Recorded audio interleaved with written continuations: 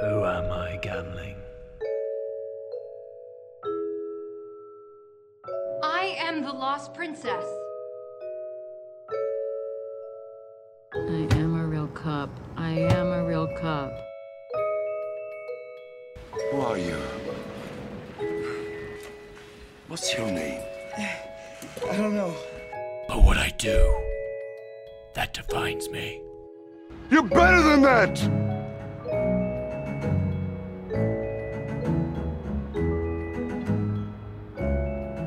I'm always gonna love you no matter what. No matter what happens. You're my son, you're my blood. You're the best thing in my life.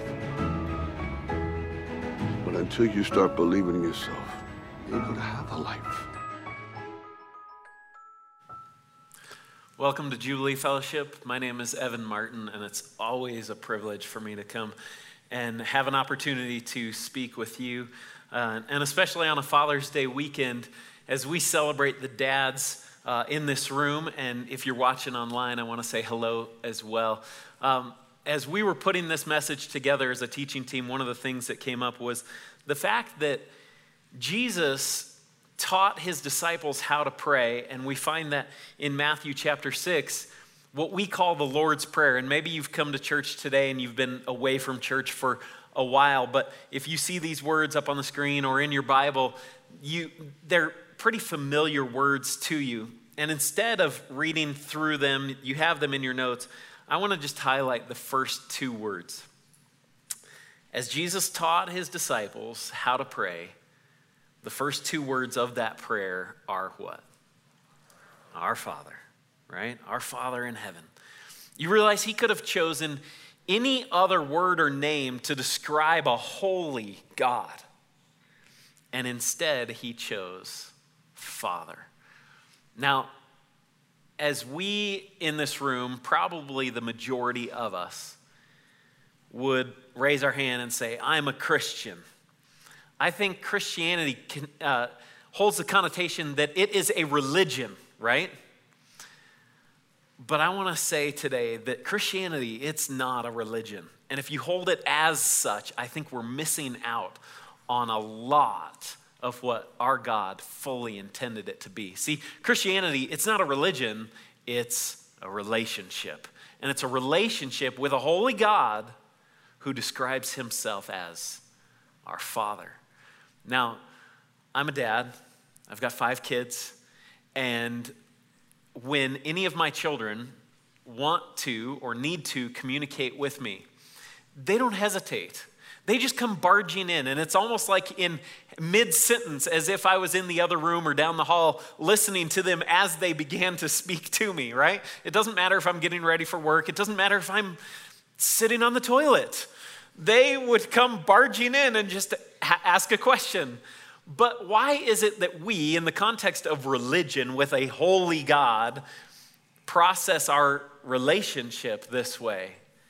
That what we did last night, or what we did yesterday, or last month, or last year, we hold that in the back of our mind. And so when we enter into the presence of the one who calls himself our Father, we hesitate as if we haven't been granted that access into that relationship, right? So on this day, when we celebrate the dads in this room, I want us to process what we're going to say in the context that our holy God calls himself our loving Father. We need to learn to live from this mentality, recognizing that our religion is not that, but it's actually a relationship. So as I get going into this conversation, I encourage you. You guys are the 10:45 service. You guys have had time to get your Starbucks or at least your personally brewed caffeine. And so you guys are ready to go. And if there's anything that resonates in your heart or in your spirit, don't be afraid to agree with that verbally and give some response, because I think what we do physically helps to lock in what's happening inside of us spiritually, right? And when you think, oh man, that's right, that's true, that's good, somebody across the aisle from you might kind of get in gear and accept that as truth for their life, right? Because if it's true for you, it might be true for me. So let's help each other out. Let's help me out as we go through this. And so even if you're at home watching this online, I encourage you to look over at your spouse or even just your pet and say, that's good, that's good. So, all right, I've got a clip from one of my favorite movies. But before we go into that, you guys know that we're in this summer blockbuster series where we're highlighting some of the movies that pull out truths that help us to illustrate a point biblically. And so before I get to that, I want to talk to you guys about why we love movies. And so if you can think back to the most recent time that you were in a movie theater and you had a positive experience with a movie, think about this and see if this is true. And you can fill these in as fill in the blanks on your notes. Why I love movies. It's because I'm invited into a narrative with limited participation and even less risk. All right?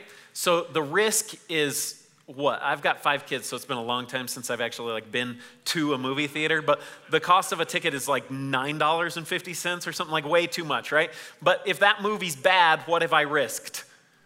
My money, right? But it's not like I've risked my life when I go and watch a movie where the main character is running for his or her life, right? I'm drawn in without the danger. We get to experience feelings without any personal cost. Have you ever been in the theater and your heart starts to race and your adrenaline starts to pump and you are experiencing feelings as if you're in that car chase, as if you're in that thrilling moment of that story, but it hasn't cost you anything personally. It's not the car, it's not the tires on your car that are being burned up and then your car being totally thrashed, right? So in movies, conflicts are resolved, relationships are restored, and good triumphs over evil. That's why we love movies. But as we were putting this list together, the thought was this, that just like we interact with movies, I think sometimes we interact with our faith that same way. So look at your notes and go through that list again and then think about yourself and how we sometimes interact with our faith. We're invited into a narrative and we limit our participation and we don't risk hardly anything at all. We're drawn in, but not into anything that's dangerous. Don't ask me to do something dangerous or risky. And then we experience feelings in worship like that set this morning of songs, but it doesn't cost us anything personally. And then just like in movies, conflicts are resolved and relationships are restored and good triumphs over evil, but sometimes in real life, conflicts aren't resolved and relationships stay unresolved and restored. And when that happens, we start to separate ourselves from our theology. Well, if good's not triumphing over evil, then maybe some of these other things that I've believed aren't necessarily true. I think it's easy to be a Christian in America. It might be a little bit too easy. But receive this, if you will. I think that God dreamed a dream. And when he dreamed that dream, he created you. And he created me. And he created the person sitting next to you and the person in front of you and the person behind you. And the truth is this, each of us have one life to live. And once that's over, there will never, ever be that dream of God on this earth. So we can live out this God-breathed dream with very limited participation and even less risk. We can do it in a way that costs us virtually nothing and doesn't put us in any dangerous situation. But I don't think God invites us to the movie theater of faith.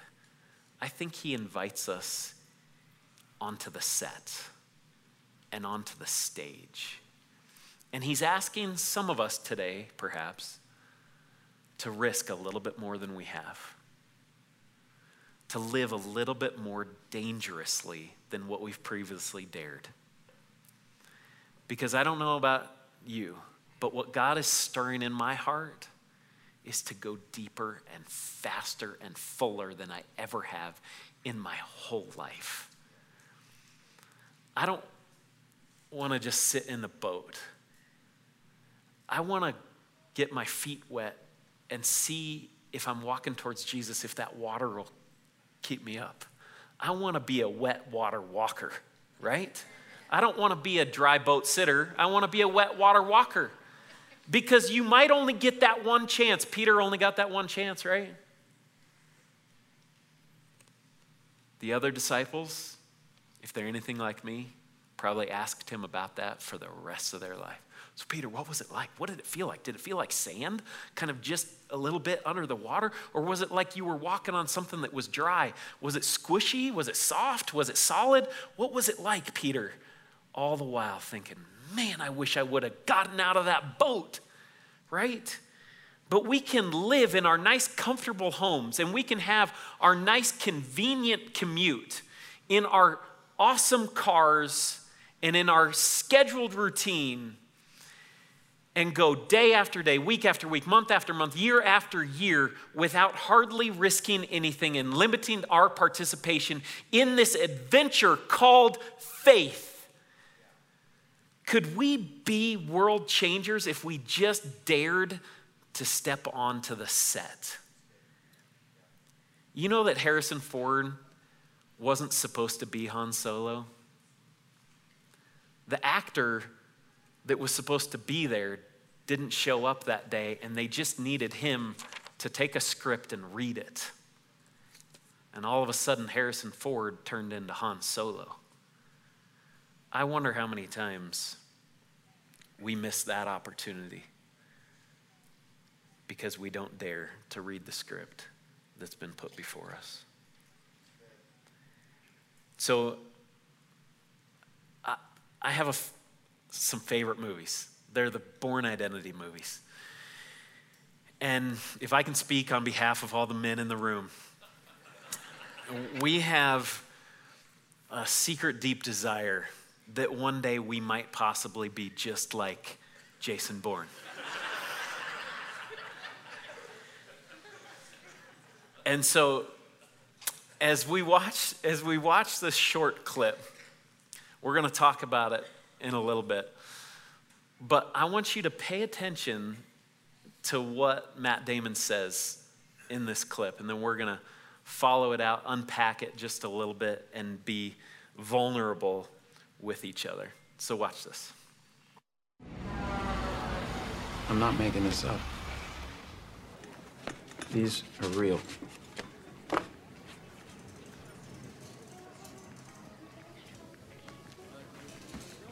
Okay. Who has a safety deposit box full of money and 6 passports and a gun? Who has a bank account number in their hip?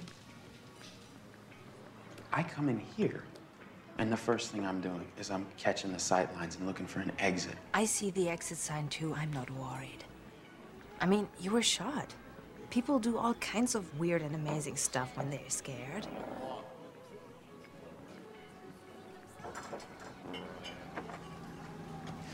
I can tell you the license plate numbers of all 6 cars outside. I can tell you that our waitress is left-handed and the guy sitting up at the counter weighs 215 pounds and knows how to handle himself. I know the best place to look for a gun is the cab of the gray truck outside. And at this altitude, I can run flat out for a half mile before my hands start shaking. Now, why would I know that? How can I know that and not know who I am?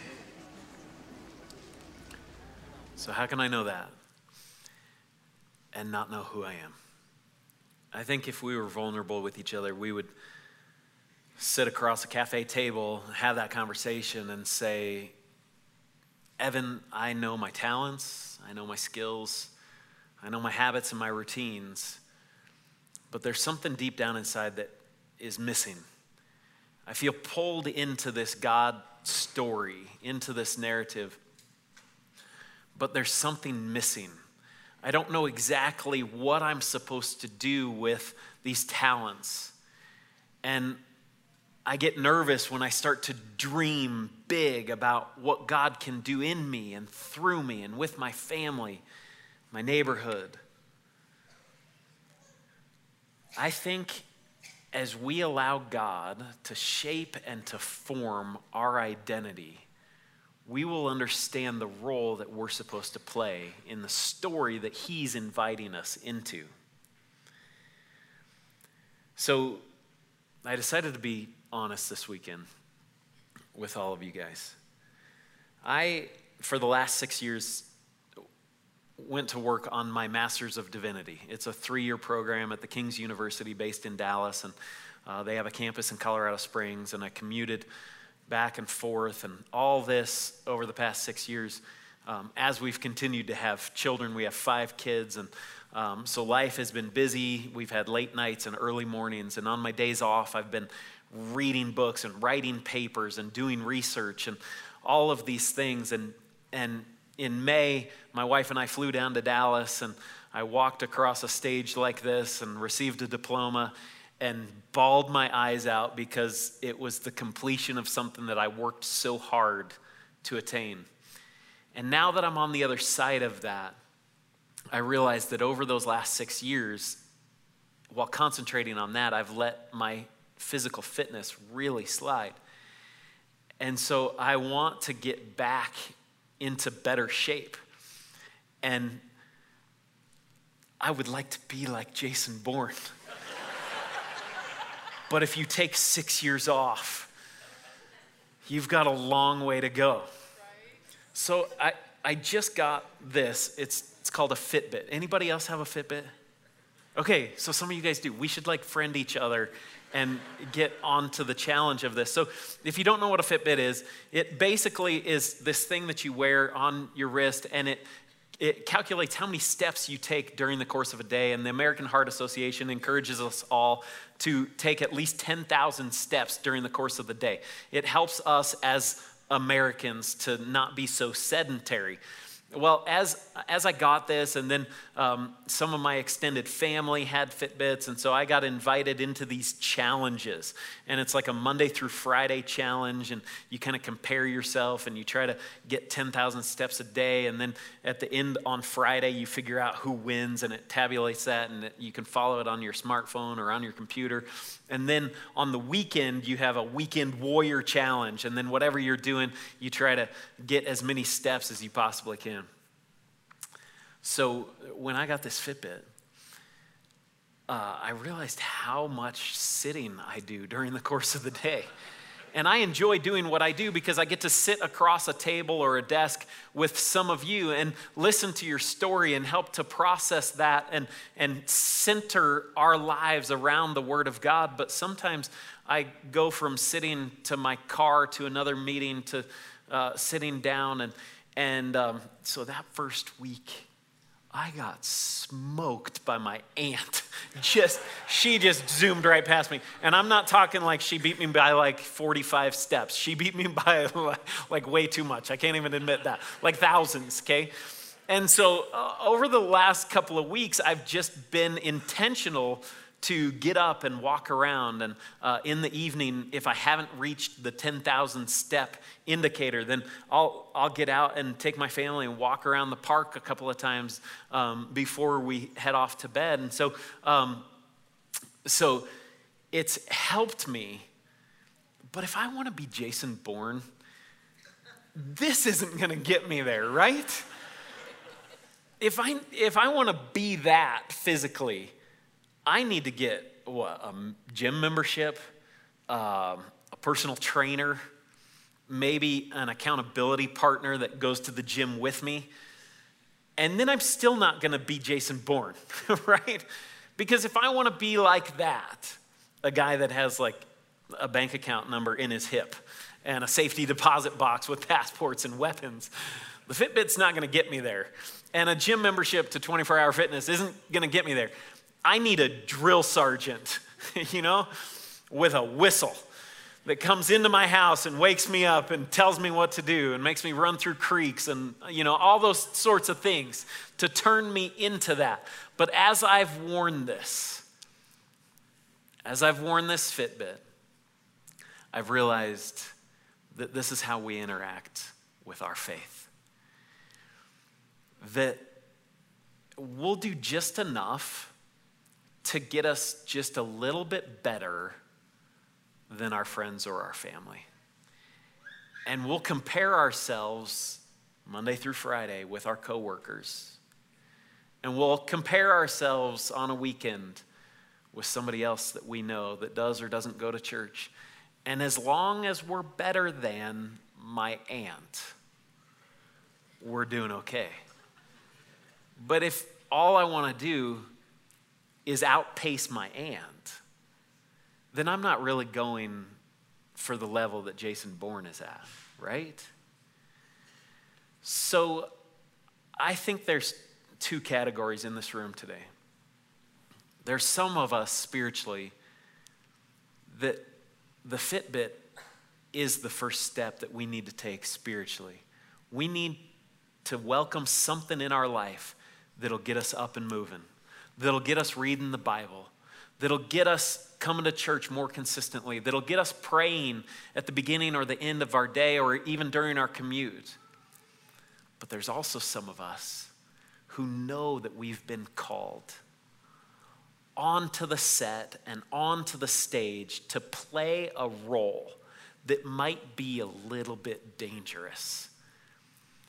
And so we need to move beyond the point of comparison and into the realm of submission and accountability. And we need to start saying yes to all the things that God has already been whispering in our lives. Does that make sense? So, do any of you have a favorite verse of the Bible? Just show of a hand. You've got a favorite verse. It's like spoken to you. Maybe you've had it for years. I have a favorite verse of the Bible, and then in different seasons it'll change. And I've got a new favorite verse in the Bible that I absolutely love. And so I'm gonna get us there. But first, I want to read to you guys out of 2 Corinthians and work our way to my favorite verse of the Bible. So let me just get to 2 Corinthians chapter 2. Starting in verse 14. But thanks be to God who always puts us on display in Christ and through us spreads the aroma of the knowledge of him in every place. For to God we are the fragrance of Christ among those who are being saved and among those who are perishing. So God always puts us on display and through us spreads the aroma of what? The knowledge of him. So through us, God is spreading the aroma of the knowledge of him. So if you know him, who calls himself our Father, if you know him just a little bit, then the aroma that you are spreading is a little bit faint. But the more that you know our Father, then the aroma that you are spreading of the knowledge of him, it fills the room. So God always puts us on display. Now I'm going to take you to this most random scripture that has become my favorite verse in the Bible. It's in 2 Chronicles. How many of you guys have ever been stuck in 2 Chronicles and you've been trying to read through the Bible in a year or something? You get to 2 Chronicles and you're like, dear Lord, why is this book in the Bible? You made it through 1 Chronicles, possibly, and now you're in 2 Chronicles and you're like, really, all over again? Didn't we read all of this in 1 and 2 Kings? So, I'm sitting on my back patio. I've created different places. When it's cold, I have a room in my house I got a chair and a little table and a lamp, and I get a cup of coffee and I read my Bible. But when it gets warm like this, early in the morning, I'll go out on my back patio and sit there and listen to the birds and read my Bible and drink my coffee and push my way through whatever book of the Bible I'm in. And I try to do one in the New Testament and one in the Old Testament. Let me read this verse to you, and you're going to wonder why it's my favorite verse. 2 Chronicles chapter 2, verse 17. The king had them cast in clay molds in the Jordan Valley between Succoth and Zeradah. That's it. That's my favorite verse in the Bible. Everybody say Succoth. Everybody say Zeradah. So I'm reading this, and I'm just like you guys. Trying to make it through, reading about all these things, and the context of 2 Chronicles chapter 4 is this. King David has passed away, and his son, King Solomon, is now commissioned to build the temple. And so they're living in Jerusalem at that time. The Israelites have conquered the promised land, and their territory is vast, and Solomon's kingdom is so wealthy, and they've been given orders and plans to build this temple. And so Solomon knows that he needs to fill this temple with all sorts of ornaments and religious objects for the sacrifices that will be made in that place, all these utensils. And they're going to be made with gold and silver and bronze. And it's the most beautiful building in the entire world at that point. And so what the chronicler is telling us in this chapter is all of the details of what's going on in that story. And Solomon hires this guy named Hiram-Abi, who was from Tyre, north of Jerusalem, north of Israel. And he hires this guy because he's known all over the world as a master craftsman. He can work in any environment of art with gold and silver and bronze and even cloth and texture and wood and stone and all of this. So Hiram-Abi is the master craftsman put in charge of building the temple and then filling it with all of these precious objects. So I'm reading this verse, and I get to verse 17. The king had them cast in clay molds in the Jordan Valley between Succoth and Zeradah. And I was like, why is that in the Bible? Why do I care about Succoth and Zeradah, right?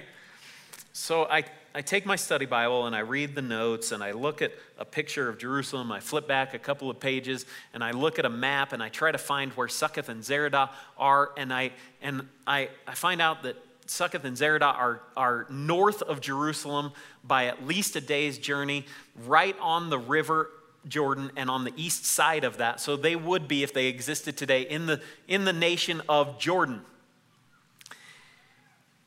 And nothing was still coming. I thought, okay, so Jerusalem is up on this mountain and there's not a lot of water there. And the study notes say this, is that because there wasn't enough water in Jerusalem, Hiram-Abi had to cast these things in clay molds down by the river Jordan because there was more water and therefore more mud and clay to form these elements.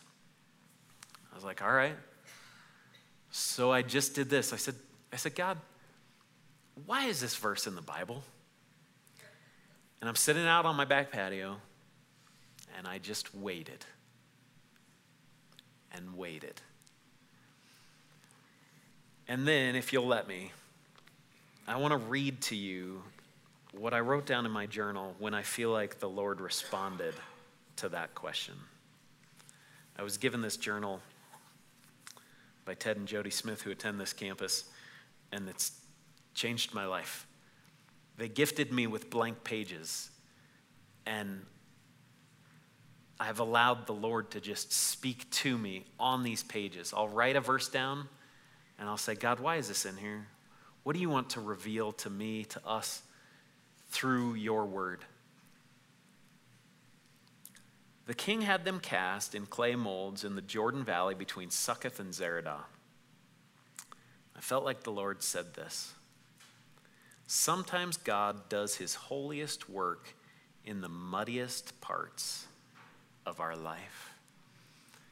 Do you see how these precious ornaments had to be formed in clay molds far away from where they were actually intended to be put on display? And so this artist was not working on the mountaintop. This artist was working all the way down in the valley, in the mud and in the clay. Sometimes God does his holiest work in the muddiest parts of our life. If you find yourself somewhere between Succoth and Zeradah, ask the Lord to shape you, mold you, make you, if your life sucketh. Right? If you're living in Zeradah, ask the Lord to shape you, mold you, make you. Because when life sucketh, our prayer is not, God, do your work in me. Our prayer is, God, get me out of here. Take me out of Zeradah. Take me from the valley and bring me to the mountaintop experience. We have a tendency to want to be set on display but have no desire to be cast. The valley experience is a necessary part in the process. Have patience. Don't rush through the process. If he hasn't lifted you, it means he is not finished forming you. See, Hiram Abi took precious material and heated it up and then poured it into clay molds. And then he set it aside for a long time, almost as if he had forgotten about it, because he needed that precious material to cool and to harden in the shape and the form that it was meant to be, so that he could carry it back to the mountaintop and put it on display. You are made of something that is meant to display the glory of God, but first you must be formed. Why would you ever cover gold, silver, or bronze with mud or clay? You would only do it if you were shaping and forming it into something beautiful to be revealed at a later time. You realize that from Succoth and Zeradah, you can't even see Jerusalem.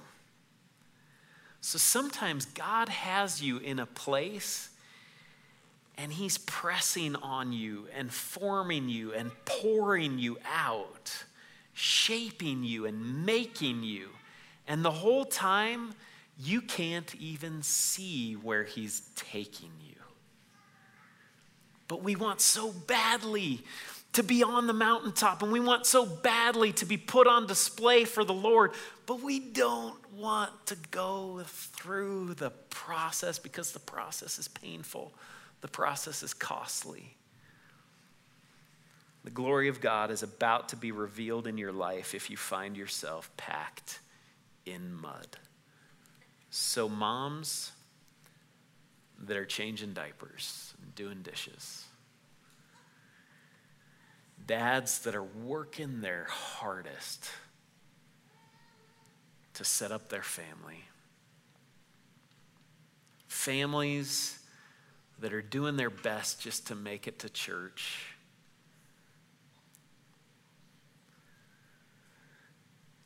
somebody that's come in here today with a broken relationship that you don't even know how you're going to move forward. And somebody that's come in here today with a promise that lies nearly lifeless in your heart, that you've almost given up on it. Solomon's dad wrote this before the temple was even made. Psalm 40, King David wrote this: I waited patiently for the Lord. He turned to me and heard my cry. He lifted me out of the slimy pit, out of the mud and mire. He set my feet on a rock and gave me a firm place to stand. He put a new song in my mouth, a hymn of praise to our God. Many will see and fear the Lord and put their trust in him. I wonder if Solomon ever turned back the pages of his dad's writings and watched as the master craftsman pulled those ornaments out of the mud and carried them so cautiously into the temple. And if he remembered those words that David had written. 2 Chronicles chapter 4, verse 17 said this: the king had them cast in clay molds in the Jordan Valley between Succoth and Zeradah. God, why did you put that in the Bible? Why do I care about two cities that don't even exist today?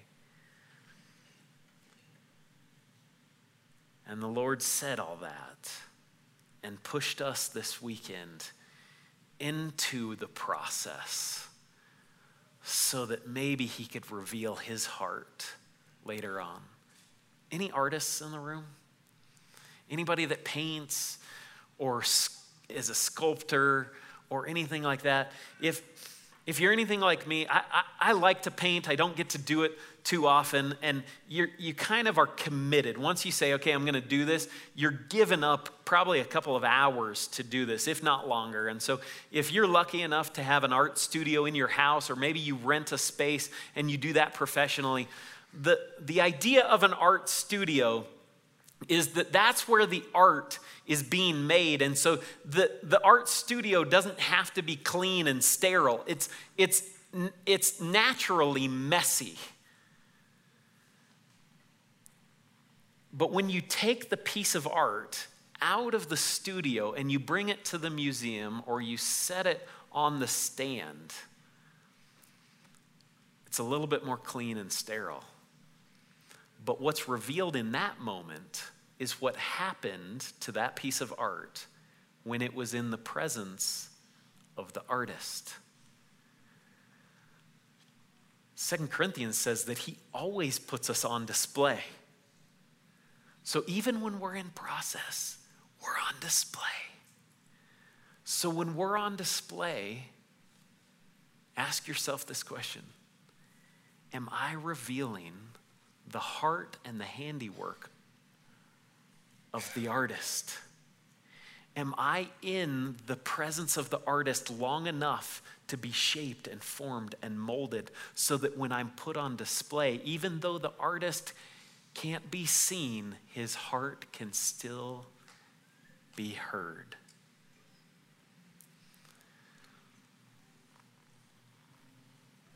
Your identity, it's found in your mold.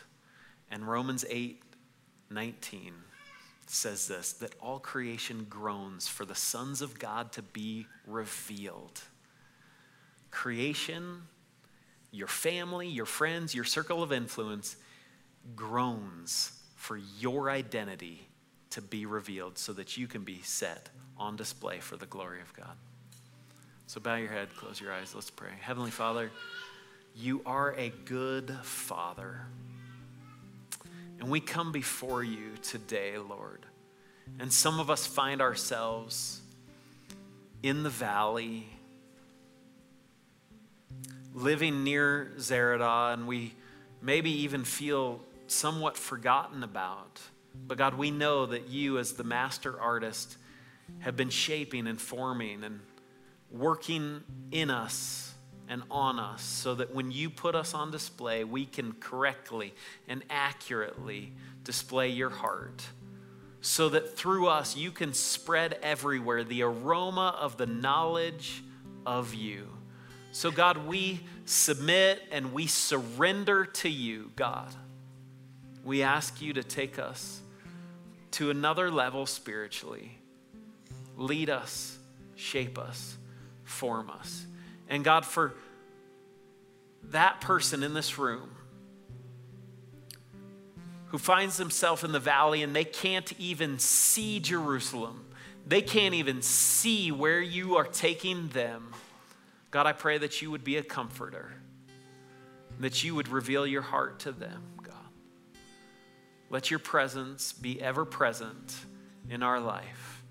We love you. We glorify you. In Jesus' name, everybody said.